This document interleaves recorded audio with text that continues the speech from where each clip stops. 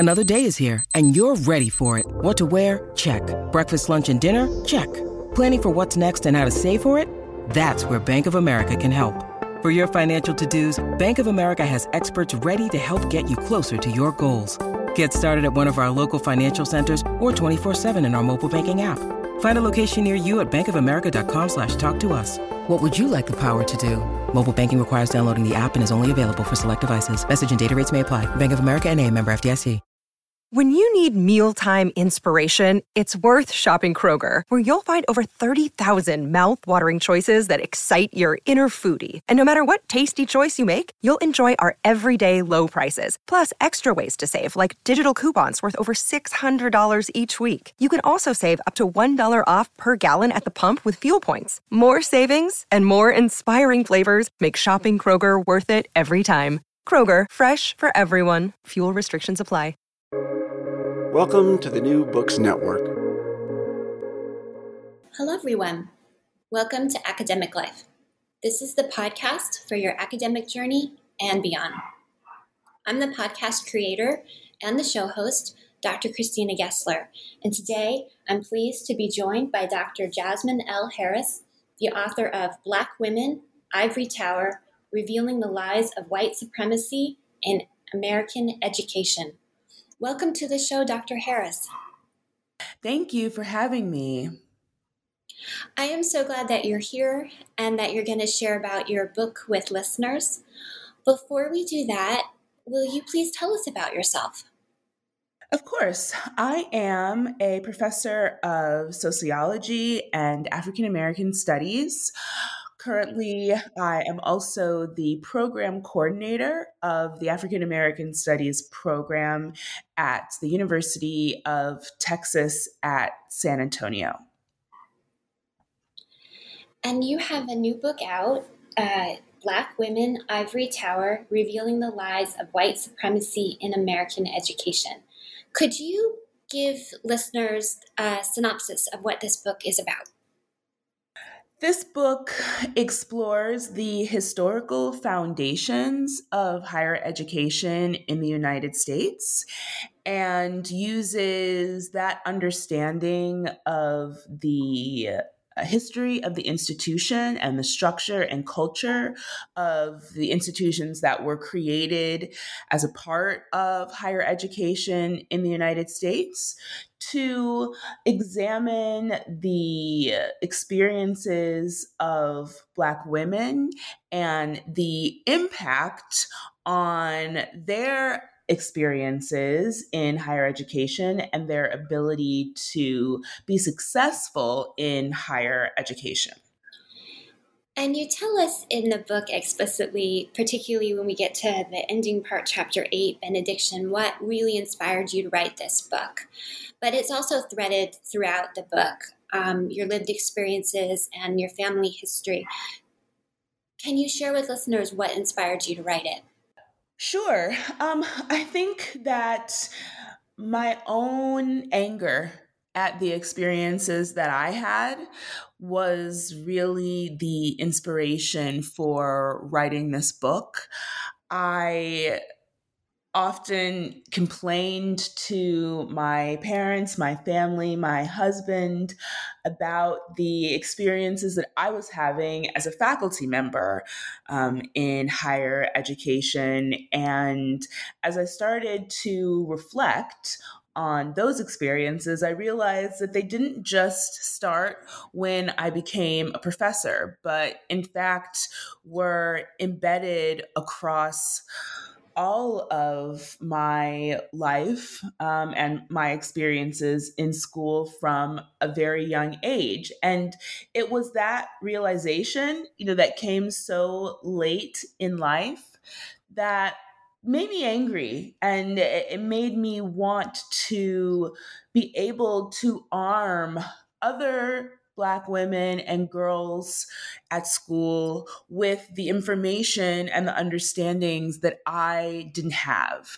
so that they could better prepare themselves and arm themselves for what is really, a battle for belonging, for voice in higher education in particular, but in education across the American landscape in ways that I didn't have and that I wasn't prepared to.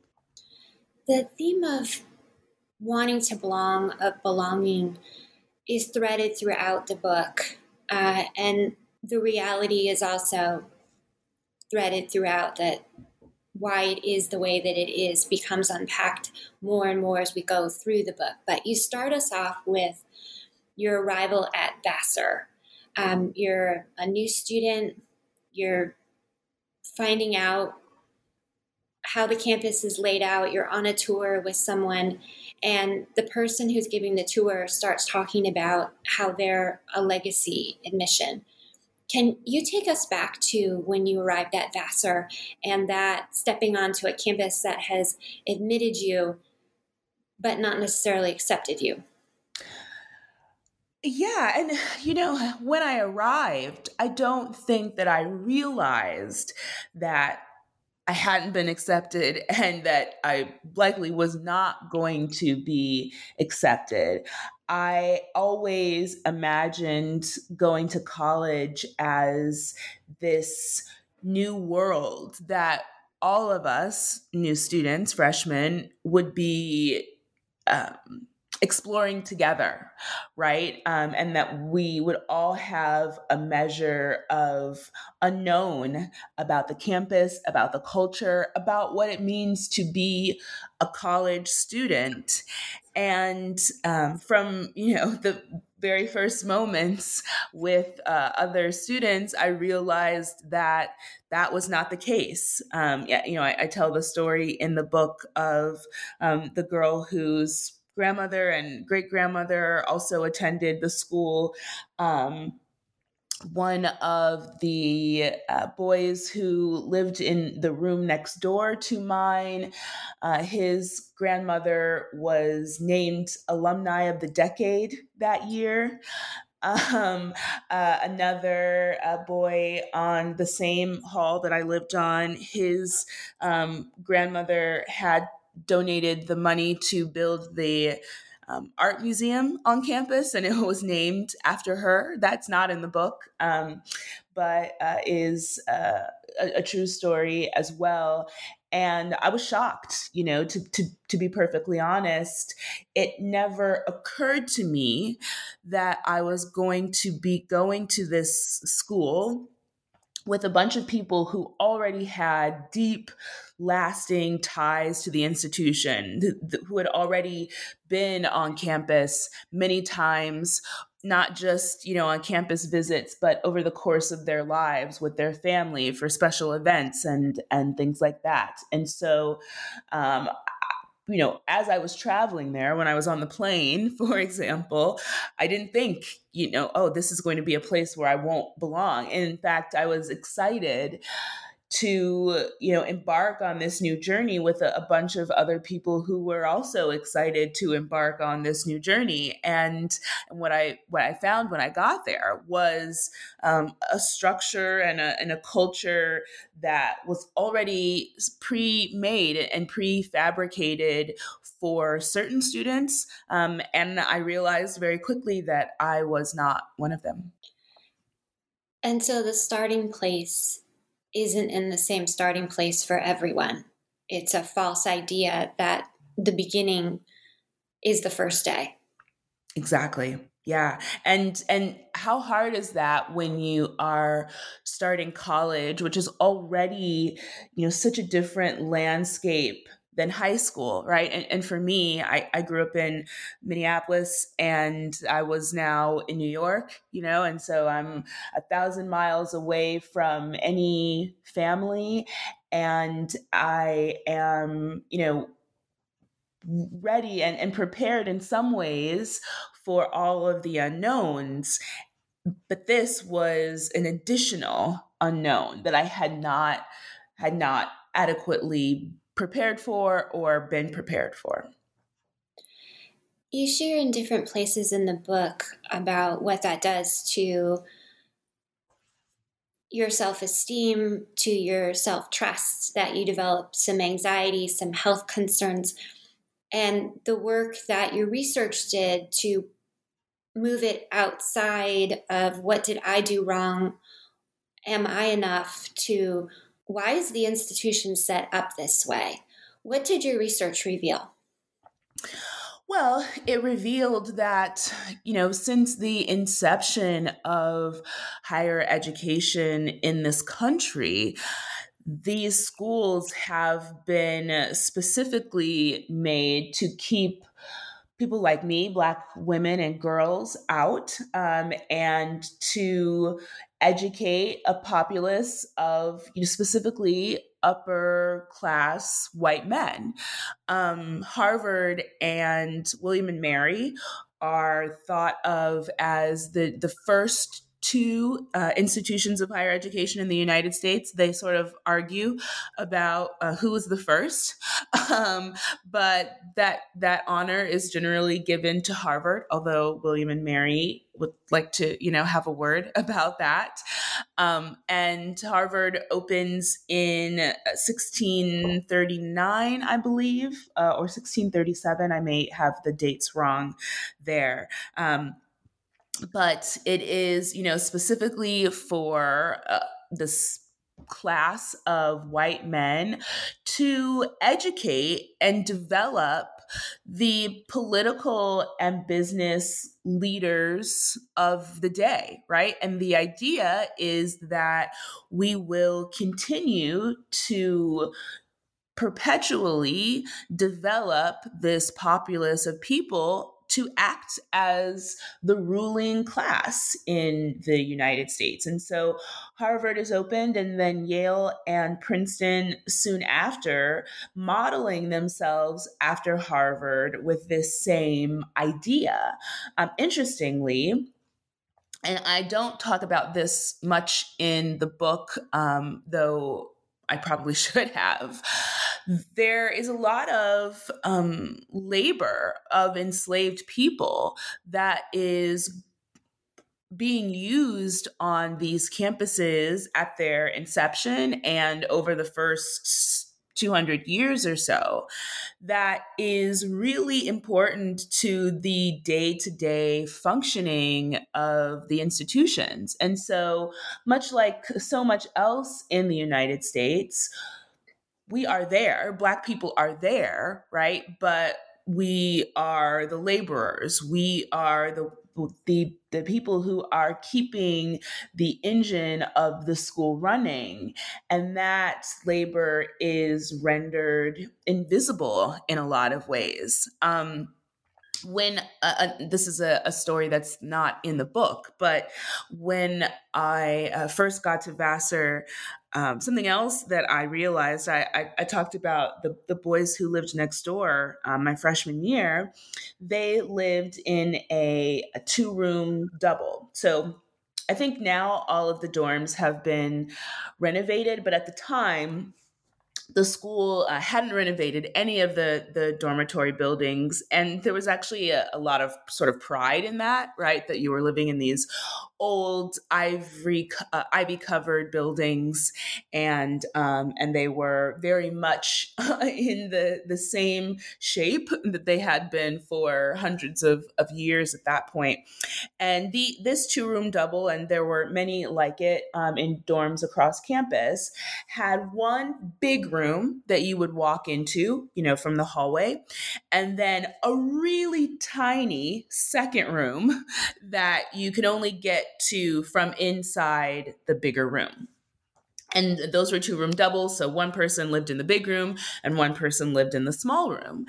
And I, immediately was like, what is this? Why would you build a dorm with rooms where there's such a distinct difference in size, right? And why would the women, because Vassar was all women until 1969 when they went co-ed, why would women want to live this way?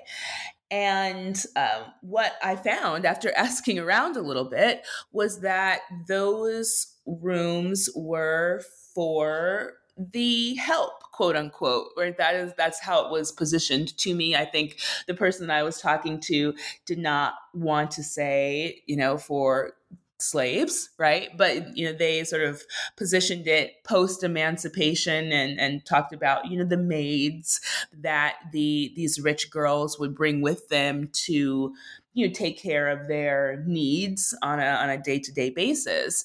But before those people that were helping them, women, were maids, they were slaves, right? And because that's what upper class white women who would attend Vassar, and I should say that Vassar is a Seven Sisters school, so it was created specifically in opposition to schools like Harvard, Yale, and Princeton for women, because women were not allowed to attend those institutions initially. And each Ivy League school has a Seven Sisters school companion. So at Harvard, it's Radcliffe. At Yale, it was Vassar. And so that realization that, oh goodness, not only is the history of this place highly racialized, right, but there is clear evidence in what was then the present day, 2001, of what my role would have been here 100 years ago, and that was eye-opening and a difficult thing to swallow, again, as an 18-year-old who was looking forward to this new world, that I was going to share with my peers, and being confronted with this idea that, historically, I wouldn't be sharing this world. I might be here, right? But I would be here to labor and not to learn. And that permeates the entire educational experience, whether there's knowledge that's explicitly shared or there's a growing feeling that something's not right. It silences you in the classroom. It makes you second guess how you present yourself. Do you want to talk about navigating that?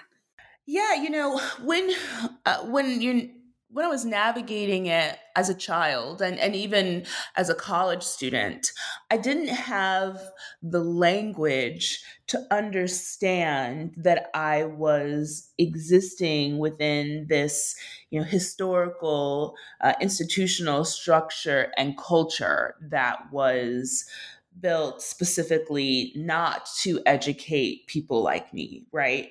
And that was difficult, and it meant that I internalized a lot of things as personal failures, right? As individual issues that I myself needed to address. And that caused a lot of psychological and emotional strain. It wasn't until I was well into my doctoral program many years later, when I started to read about institutional racism, about the foundations of higher education, that things started to click for me, and having that language and having the resources to better understand what had happened to me, and in particular, reading about Zora Neale Hurston's time at Barnard. Barnard is the Seven Sisters School companion to Columbia University. And Zora Neale Hurston, famous Black woman anthropologist in the Harlem Renaissance. And she was a student at Howard, and with the help of a rich white benefactor, which you would have to have had at that time as a Black woman in the 1920s to be allowed admission to a Seven Sisters school like Barnard, she was able to transfer. And she, I remember reading some of her writing about that time where she talks about feeling like the sacred Black cow. Those are her words. And I talk about this a little bit in the book. And a sort of light went off. All of a sudden it was like, oh, I went to a Seven Sisters school. Oh, I felt like this, where folks were trying to, dress me up both literally and figuratively so that I might better fit within the system, recognizing that as is, I didn't fit there, right? And then if I was going to succeed, I needed to do more. And so, that's a heavy thing to uncover 7-8 years after you've experienced these things and already decided that they were reflections of your own shortcomings. And so, it was a really important time for me while I was in my doctoral program to be able to read and then, later write and explore what it means to be a Black woman in these spaces where we are historically, not supposed to be. You take us through a lot of different numbers in the book. The percentages of Black women who obtain a PhD, the percentages of faculty in the United States who are Black, the percentage of that faculty who are tenured, the percentage of income boost that a Black woman would expect from having her higher ed degrees compared to income boost a white male would have with those same degrees. Do you want to talk us through any of these numbers and what they mean practically? Yeah. It's so first, right, the likelihood that a Black woman like myself would complete a degree is low. And Black women are, less than 5% of all PhD holders in the United States. So that's the first struggle, right? And then, the ability to secure a tenure track job is first difficult for everybody, especially in this labor market, right? But for Black women, again, less than 5% of all tenure track jobs are held by Black women. And then it's the attempt to move up the professional ladder, right? So you want to get a tenure track job so that you can get tenure. And the idea of tenure, although, here in the United States, there are some political battles in more conservative states about keeping the tenure system. But the importance of tenure is supposed to be academic freedom, meaning that I can write about the issues that are important to me. I can teach about the issues that are important to me. I can research among the communities that are important to me without having to worry about the backlash from university administration. So in a lot of ways, getting tenured is the sort of ultimate goal of an academic, if for no other reason than it, provides the ability to really focus in on those things that are of most interest to you as an academic. When I was tenured in 2020, I was the first Black woman to be tenured in my department ever. And that happened the year of I'm saying that questioningly because I can't remember now if it was the year of or the year before the school's sesquicentennial, which is the 150th anniversary. So in 150 years of sociology, which is the department that I was working in at that institution at the time, no Black woman had ever achieved tenure there. And the other reason you sort of alluded to that tenure is important besides academic freedom is because it also puts you in a supposedly a different economic position, right? Because you receive a raise in your salary, or at least at most institutions, you receive a raise. What is different for most Black women in academia is that we tend to, and this is across the board, Black women in general, Black people in general, tend to come from families with less accumulated wealth, right? Less disposable income, less support systems from family members. When I started my doctoral program in 2008, I was one of 12 students in the cohort, and one of very few who lived independently, did not get economic or financial support or much economic or financial support from my family members. And that's actually unheard not I won't say unheard of, but it's very rare in doctoral programs. There are usually a lot of folks whose parents are faculty members or PhD holders, whose parents, especially if they are white students, have significant savings that they can use to support their children as they make their way through the doctoral program. So I was already starting from a bit of a disadvantaged economic position. And it was always the hope that getting the PhD and being able to move up the professional ladder in this industry would provide me a measure of class mobility. Right. And that's the way that we are in the United States socialized to think about higher education generally, right? Go to college, improve your social mobility.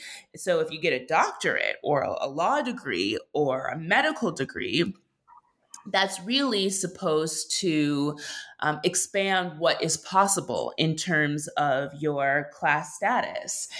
And what I came to understand personally, but also sort of structurally and culturally, is that that's often not the case for Black women because of the economic background that they come from, and so while we are here in small numbers, the impact on our lives more broadly is much smaller than it would be for our white counterparts. When we try to unpack how we got here, why we aren't further, why we are at this moment, you take us very clearly through the whole history in the book. One chapter that helps explain a lot of what you're talking about here is chapter 3, the disappearance of Black teachers. I think there's a lot there that helps explain the present moment. Can you take us back to what created the disappearance of Black teachers and what it means for students now that the legacy is still carried forward? Yeah, it really begins with Brown versus Board of Education, which is ironic, given that Supreme Court decision was meant to improve the educational experiences of Black students in the United States by requiring integration of schools. Previous to the Brown versus Board of Education decision, most of public education in the United States was racially segregated. And what that meant was that most Black students were taught by Black teachers, and white students were taught by white teachers in all white schools and all Black schools. And as you can imagine, the all Black schools and Black communities and Black neighborhoods in the United States had much fewer resources, right? Not much different from the way that it is today, ironically, again. And, they were often using hand-me-down books and sort of doing collections within the community to ensure that students had the resources that they needed. But on the other hand, they were also being taught by Black teachers who were highly educated, in part because those few, Black folks who were able to get advanced degrees, master's degrees, and doctorates at the time in the early 1900s, post-Reconstruction and through the Harlem Renaissance and the 30s and 40s, were not able to get positions at institutions of higher education because most of them, besides the HBCUs, were that were created because land grant universities that were built on land that was given to them by the federal government, refused to admit Black students. And it took, a bit of time for HBCUs to be created and established as viable options for folks. And so you would have Black students, Black elementary school students, Black high school students being taught by doctors, right? Folks with PhDs, with MDs, with master's degrees from the Teachers College at Columbia University, which is where my great aunt Henrietta was educated. And she and her husband ended up back in Malvern, Arkansas, where they were from, teaching at the local Black high school because that was the only option. And so what that meant is these kids were getting excellent educations because they were being educated by, folks who were highly educated themselves, which would not have necessarily been the case in white schools.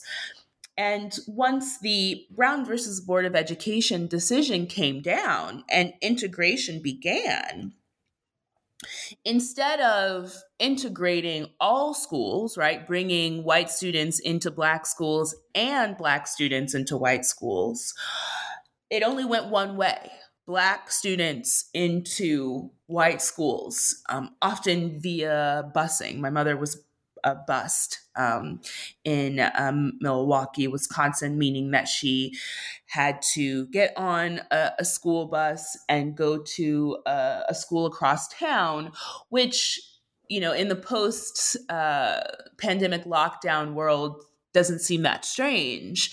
But in the 50s, 60s, and 70s would have been very unusual, where students were used to going to the local high school in their neighborhood. And so only doing integration one way, Black students into white schools, led to the closing of many of the all Black high schools, middle schools, and elementary schools in these communities. And that meant that the faculty in those schools were displaced as well. And it's believed that as many as 40,000 Black teachers were lost post Brown versus Board of Education. and were never allowed to re-enter the teaching workforce, which leads to the overwhelming um, what's the word that I'm looking for? Mismatch in terms of the identity of teachers today and the students that they are teaching. Again, to use my great aunt Henrietta as an example, and I talk about this in the book. She and her husband, she was a teacher at Malvern High School, and he was the principal. And post integration, that high school was closed. And they were, probably because they had master's degrees, given the option to join the white integrated high school, but at lesser ranks.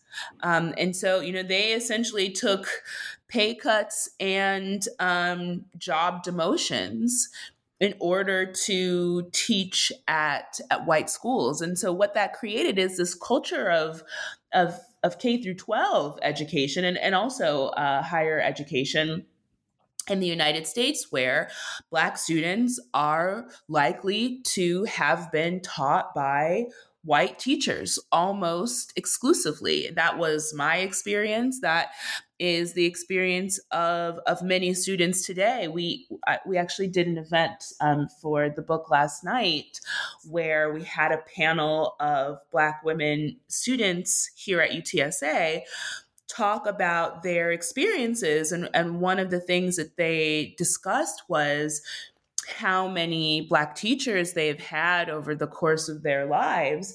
And the highest number was six teachers. And these are college students, some of them seniors in college who are, getting ready to graduate. So over, 20 years almost of educational experience, including their college experience, they've only been in 6 classes in 6 rooms where they are being taught by someone who has a deep knowledge and understanding of their culture and the impact of their racial identities on their experiences. And that impacts how people learn. I didn't realize that, when I was a student, that was affecting how I learned. It affected how I was seen in the classroom, in the school more broadly. It impacted how I was disciplined. I was an A student who was always in detention, who was, constantly being over disciplined for chewing gum, for my skirts being an inch, shorter than my fingertips, when there were, white girls around me who were in much more blatant violation of the dress code. And I used to think, well, I may be smart, but maybe I'm just bad, maybe I'm just a troublemaker. And it wasn't until I got older that I realized that those were minor infractions that I was being over surveilled for, watched constantly in a way that was impacting my, psychological and emotional experience and response to things in ways that I hadn't fully grasped. And so it really is unfortunate that much of the way that the education system in the United States works today is a reflection of the Brown versus Board of Education decision, because that was meant to be a landmark case, right? And it was led and spearheaded by Black girls and their families wanting to ensure that they had access to the best educations and the best resources. So it came from a positive place, but it ended up having very negative consequences. In the book, you take us to a moment where you're with your guidance counselor. To me, it's a moment that sums up so much of what you've been talking about because of all the assumptions he brought to bear on this meeting with you. If you had not had the relationship that you had with your mother to go and talk with her, he would have really impacted what you envisioned for yourself in where to apply to school. Yeah, it's, the more that I reflect on that particular story in the book, and it's one that a lot of folks gravitate towards, the more that I recognize what a privilege it has been to have a mother who not only had experience in higher education. She attended the University of Wisconsin-Madison in the mid 70s. So, she had her own experiences as being one of the few Black women on a, predominantly white campus. But also, by the time that I was applying to colleges, she had also completed a master's degree and was working on a second master's degree. And so not only was it a privilege to have a mother who had those experiences, but also that she was willing to advocate for me, and that she made it very clear early on in my high school career, especially that I know that she would be an advocate for me. And the more that I reflect on this particular meeting with the guidance counselor, the more that I think about all of the Black students who have had that same interaction with their guidance counselors, but because their parents, did not have the same educational background, because their parents didn't have the time or the wherewithal to advocate for their children in the same way, that our outcomes were totally different, right? Because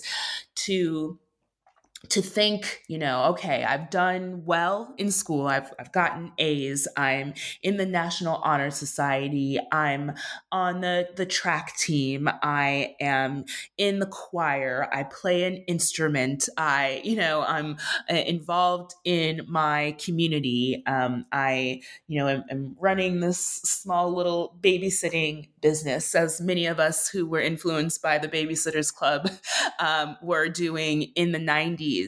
And now I should have my choice of where I want to go to college.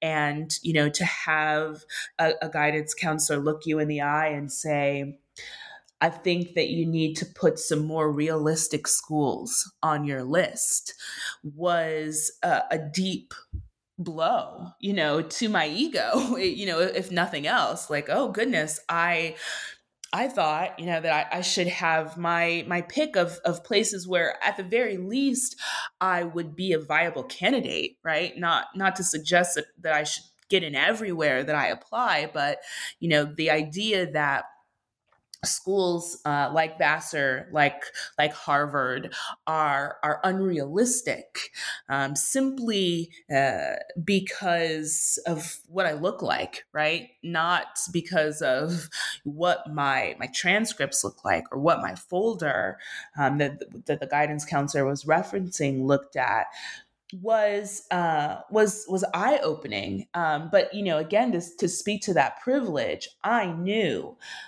that my mother wasn't going to stand for that.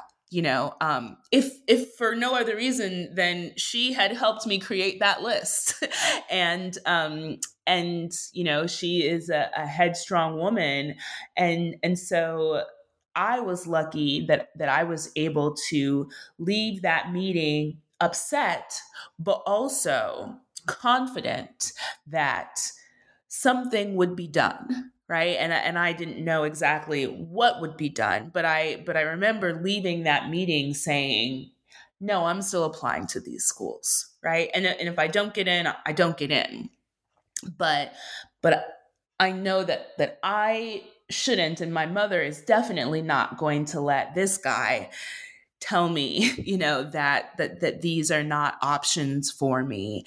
And I know that for so many Black students, they didn't leave those meetings feeling that way, right? They took the guidance counselor's advice and only applied to community colleges or state schools, or, started out trying to get their associate's degree rather than their bachelor's degree. And that's really the beginning of the diversion of Black students away from prestigious institutions. When you look at Harvard, Vassar, even, which, their population of Black students hasn't changed much in the last 20 years. And you see that, consistently and perpetually, the percentage of Black students is, hovering around 4, 5, 6%, never really making it, all the way up into double digits. And you realize that's not because Black students are not smart. It's not because Black students don't want to attend these kinds of prestigious institutions. It's because the diversion of those students away from these institutions begins long before they ever even get the chance to apply. Right. And that is when we talk about the sort of structure of the American education system and the culture that drives those systems, that's what we're talking about, right? It's not to say that individuals are racist, right? And the point of my story about the guidance counselor is not to paint that person as a racist, but to paint that person as a decision maker within a culture that long ago decided that Black students have a particular place in the American education system, and that place is not at the top, and it's not in the most prestigious institutions. And so, sometimes even unconsciously, they end up perpetuating these very sort of racist ideas, and encouraging those sorts of outcomes. To bookend that story, there's a part in the book where you're talking to your dad on the phone, and he asks you to call your cousin. Her daughter is getting ready to apply for college, and he's hoping you can offer advice. A lot of listeners won't have a cousin or neighbor with the resources to just call someone, which is part of why you wrote the book, for so many people to see themselves, to know why the institutions function the way they do, and to know it's not them. Do you want to tell us about the family legacy you have of the women helping each other? Yeah, one of the interesting things about the process of writing this book was uncovering all of these stories and sort of thinking about how we might have better helped each other, generation to generation, if we had been more comfortable and more sort of informed about the institutionalized nature of what we were experiencing. I think my mother is really the first one to say, okay, this is, and I don't think she ever said to me, this is a racist system and you're going to have to, figure it out. But I am here to advocate for you, and I want you to find um, an experience or a place in higher education where perhaps, hopefully, you can find some belonging. I talk about in the book how she really sort of pushed me in the direction of Vassar, and that stemmed from her own experiences at the University of Wisconsin, right? And I remember her saying, the last thing that you want as a Black girl is to be at a predominantly white institution that's also enormous, right? That has tens of thousands of students, because if there's anywhere where they can ignore you, it is there. And so I want for you to go to a school where, at the very least, it's small enough that you can attempt to assert yourself and your needs, and be more directive about your learning. And that was, a really important point, and definitely impacted my decision to attend Vassar. I think, unfortunately, for a long time, because of the experiences that I was having there, that I felt unprepared or unable to offer that same support to my family members. I remember being a college student. This is not in the book, but my uncles or my aunts would call and say, can you call your cousin, and talk to them about the experience that you're having at Vassar, and encourage them to go to college. And at the time I couldn't, because I was dealing with so much negativity, and trauma, and violence, both symbolic and physical violence on these campuses. I remember always being at a loss, like saying to them, well, I don't know what you want me to say. I'm just trying to make it here myself. And I remember that being very difficult for them to understand, right? And the interesting thing about this book coming out is, now my family members are starting to read it, and they're coming to me and saying, wow, I had no idea. I didn't realize what you were experiencing, and now it makes sense. Some of the things that you were saying, the ways that were acting, and at that time in your life. And it probably felt for them like I was disconnecting from the family in a lot of ways, and I was in perhaps reverting into my shell, for lack of a better metaphor, as a way to try to protect myself in an environment that seemed to be constantly chaotic, and I was always unsure of what would befall me next. And it wasn't until I started writing this book, and talking to my family about the book and about the stories of, the other educated women in our own family, and, telling them about the stories of these,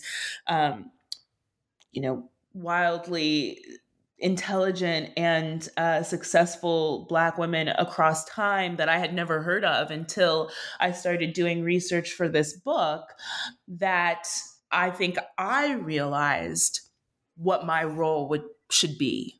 Right. And now that is certainly a role that I play in my family, in terms of helping those of them who did not go to college, or only went to community college, or only went to a college for a year or two, to help their children, through this process, and to arm them with the information that I didn't have, in an effort to create a next generation in our family of college educated folks, and folks who were able to be college educated without all of the traumas that came with it for me, and for so many Black women before me. And that is a privilege. I was talking earlier about the privilege of having a mother with those experiences, and being a willing advocate. And I'll, acknowledge that my mother was a busy woman, and she had two daughters, and she was a single parent. My parents divorced when I was about 10. And so, she admittedly didn't have the time to do that for all of her nieces and nephews in the way that I think that she wished now that she could have. And so, as the next generation, I do have that ability. I do have that knowledge to advocate for these women, and I want them to know that, and they do know that now, and so I spend a lot of time, especially during college application season, helping everyone get all of their ducks in a row, figure out financial aid, and all of the things that are part of the higher education system that are meant to gatekeep. Right? The cost is meant to gatekeep. I talk in the book about the cost to attend Vassar. When I was there, it was about $45,000 per year. Now, the cost to attend Vassar is $85,000 per year. And that is a huge barrier for most Black students in particular, right? And so how do you navigate that? And because I have that knowledge, I am able to help them jump over those gates that are meant to sort of perpetuate this white upperclassness at these institutions. And that's a joy, that is something that gives me a measure of hope about, at the very least, our familial success and progress over the next 100 years. And my hope with this book is that even though I can't be in everyone's family, that this book can be, and it can be a resource, and it can encourage Black students, Black women students in particular, to not be discouraged by these gates that are meant to keep us out, and instead give us the tools to figure out our way in. Thank you so much for being here today, Dr. Jasmine L. Harris, and sharing with us from your book, Black Women, Ivory Tower, Revealing the Lies of White Supremacy in American Education. You've been listening to Academic Life. I hope you will please join us again.